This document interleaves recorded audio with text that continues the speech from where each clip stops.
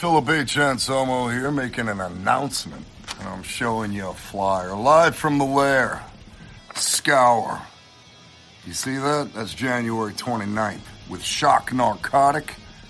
By the stream. Love y'all.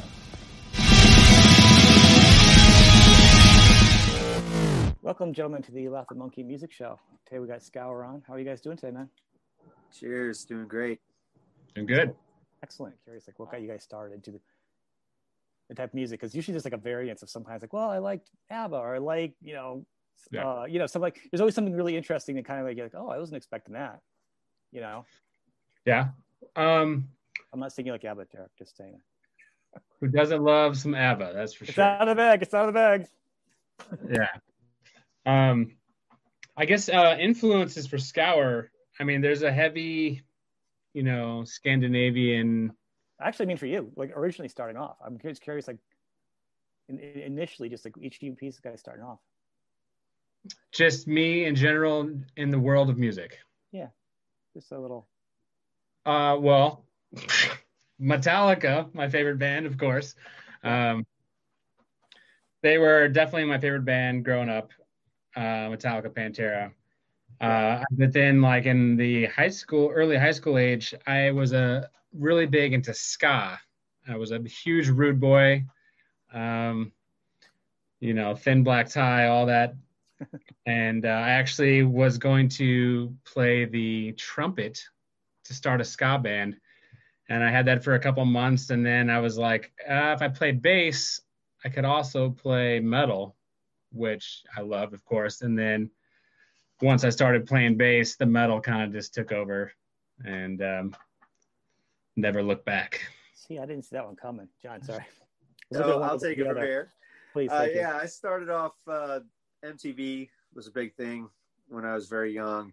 And my parents would play the Beatles records in the house. And I'd go through his collection and check out like ELO or Harry Nilsson or,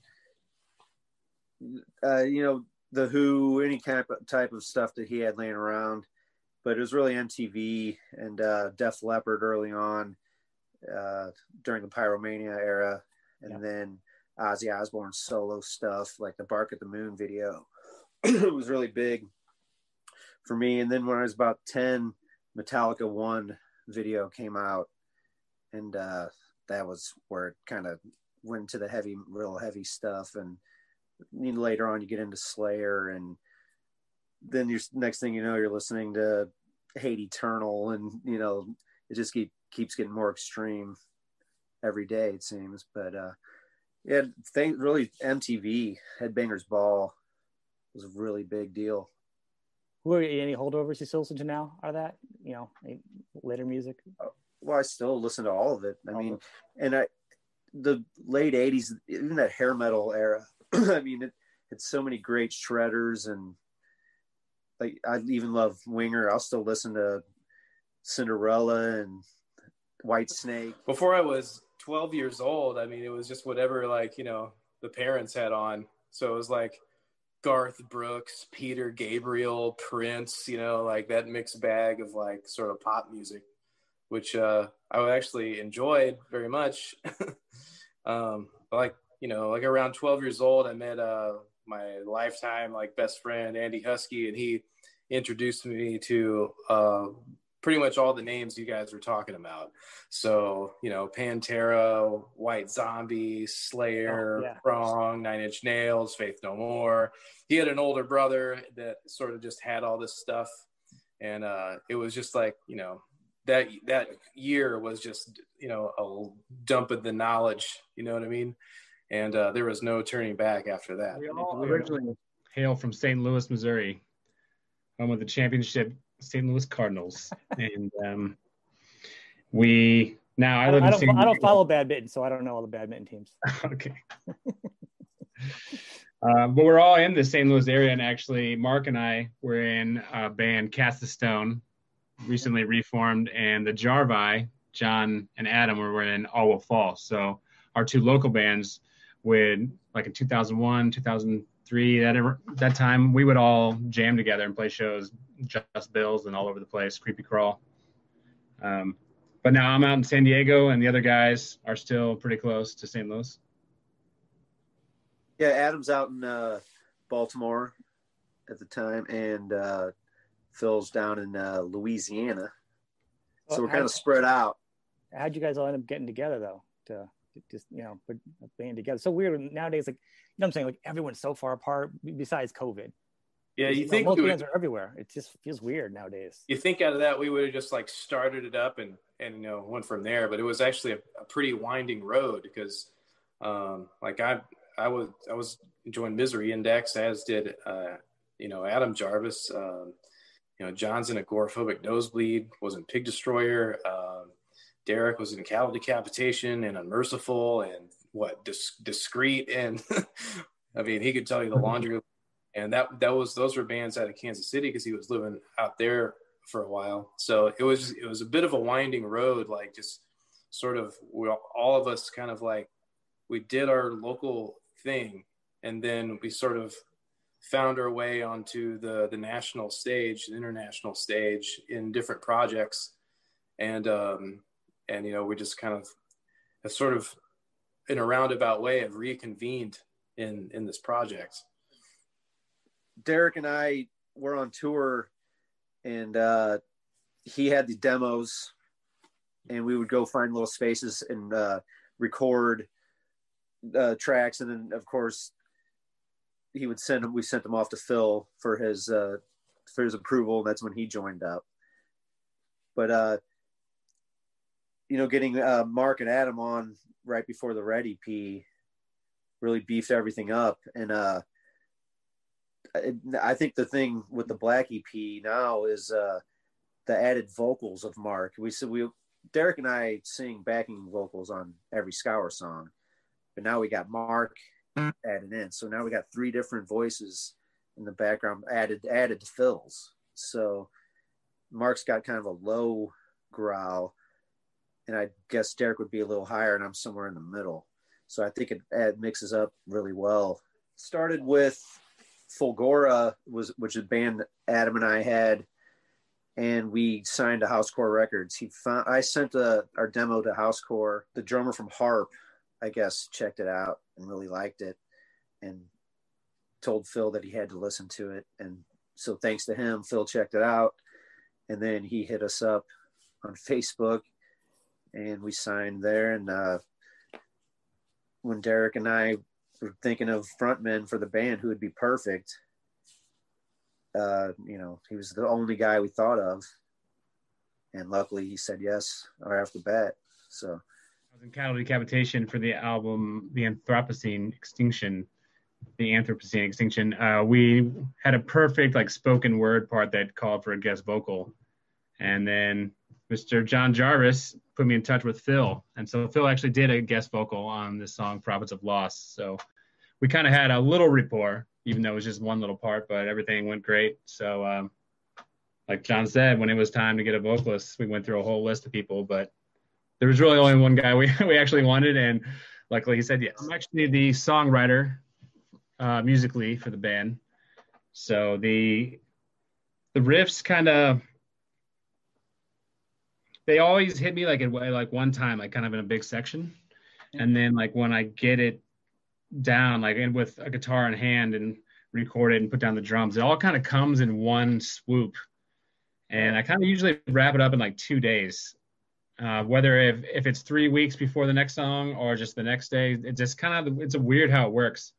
But we always have a saying in Scour that says stick to the plan, and we try not to overthink it. So I think when you don't overthink it and do all these revisions over and over and over, I think you really capture like the raw essence of what it's supposed to be. And then it's kind of the starting point. From there, I usually shoot it over to Jarv, get his approval. Sometimes he shuts me down. Yeah, I guess. Yeah, I got to check all those riffs now. I like the expression on your face when he said that. They're usually all get a pass. They're very rarely will I say, hey, no. That's true. He's been like, this riff sounds a lot like this other riff. And you don't, I mean, you're treading thin already on Scour, so you don't want to, go down that road. So once we do that, I send it over to Adam. Adam lays down the drums, pretty much going right after the plan that I mapped out. Of course, he fleshes out a little bit more, being a ripping drummer that he is. And then once we have like a decent demo, send it over to Phil, and he handles all the lyric writing and the patterns, of course. Cool. But then I think is the best part for me is when Phil sends those lyrics back to us, and he leaves little spots for backing vocals, and Derek and I kind of map them out and add our touch to it. So I think that's my favorite part of the process. There's a lot of flexibility between working on the songs, though. You're not like locked into. Well, I mean, that's pretty much been the same process for each song. And like Derek said, we'd like to stick with the plan, and then, you know, you might as well, if it's not broke, don't fix it. And it's not a bad thing, but it's not the same thing. And that's right. Yeah. I mean, there's certain bands that progress in this and that, but I mean, there's a lot of bands that are like AC/DC, for example. I mean, they just put out a record this year, and did you listen to it? It sounds like AC/DC. I mean, from 40 years ago. Like yeah, it's I like but it's every one of the records, and you know, good for them for being able to do that. I agree. I think this one's better than their past few, actually, too. I'm glad it's on a high note. Yeah. I mean, I was impressed but at the same time, you pop it on, you're like, there's no other band that sounds like this. This is AC/DC. And the riffs can still sound fresh and sound very similar. And that's kind of what I feel like with you guys. It's kind of not comparing you guys to AC/DC, but there's a riff sound you guys have without deviating to some kind of poppy melody. Right. Well, hopefully we can be compared to a band like that someday, and maybe our full length, it could be our Back in Black. You never know. But that's a band that I think got better and better. And then, like I said, they stuck. It's just amazing that they could be a band for that long, for one thing, let alone keep making listenable music.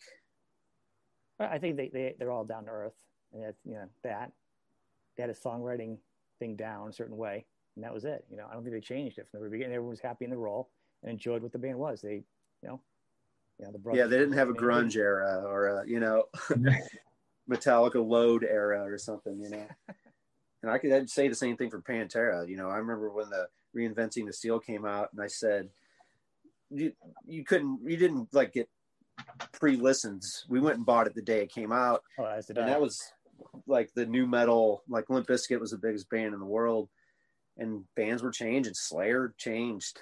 I mean, yeah, it had like Bloodline or something. It had like some weird. I think it was Diabolus and Musica. Yeah, when they had a little new metal influence, I want to say, on some of the riffs. Yeah, I know what you're talking about.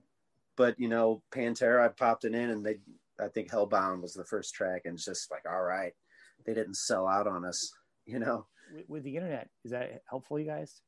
With media, is it kind of being kind of more of an under? Well, I mean, I think it's a necessary evil. I mean, you got to have it if you want to keep everyone informed, and like, how would you know about the Black EP if we didn't have social media, Right.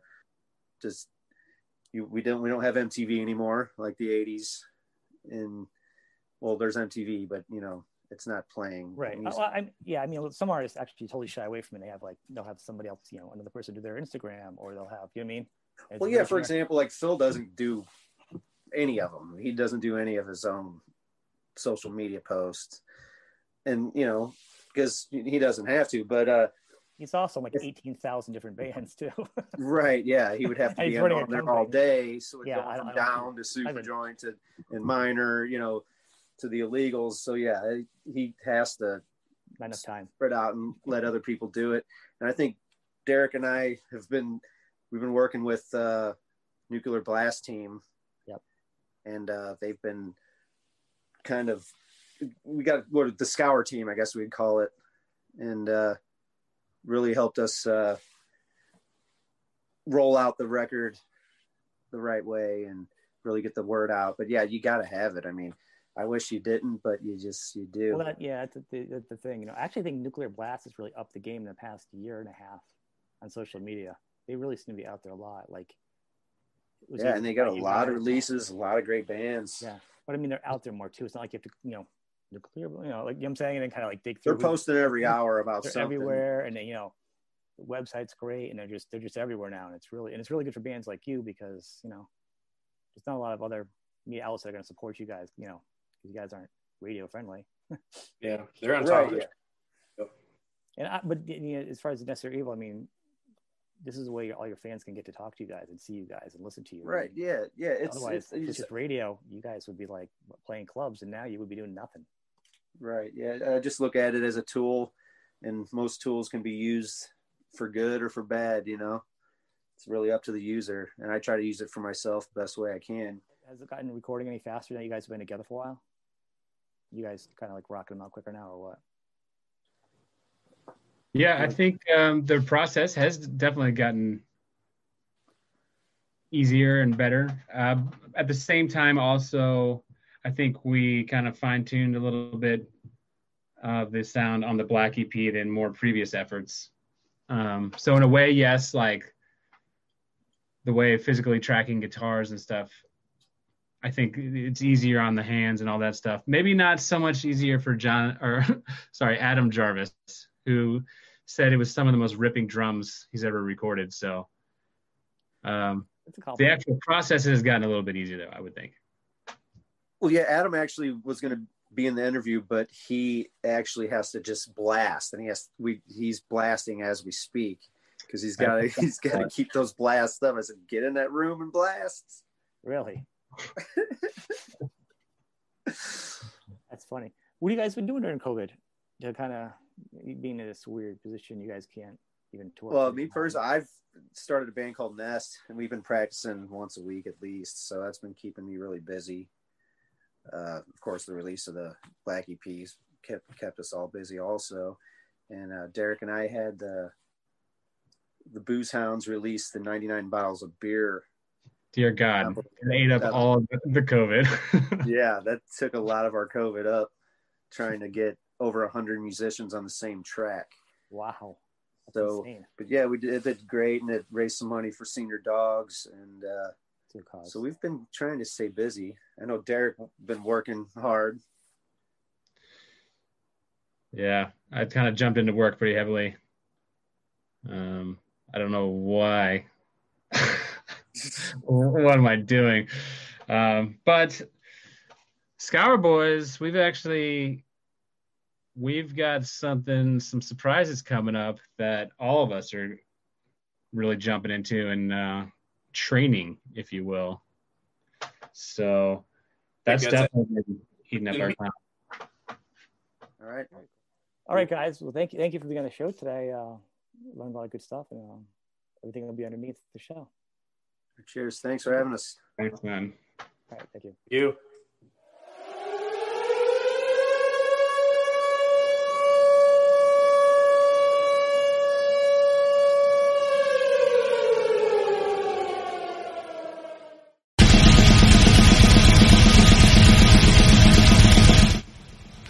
Philip H. Anselmo here, making an announcement. And I'm showing you a flyer live from the Lair.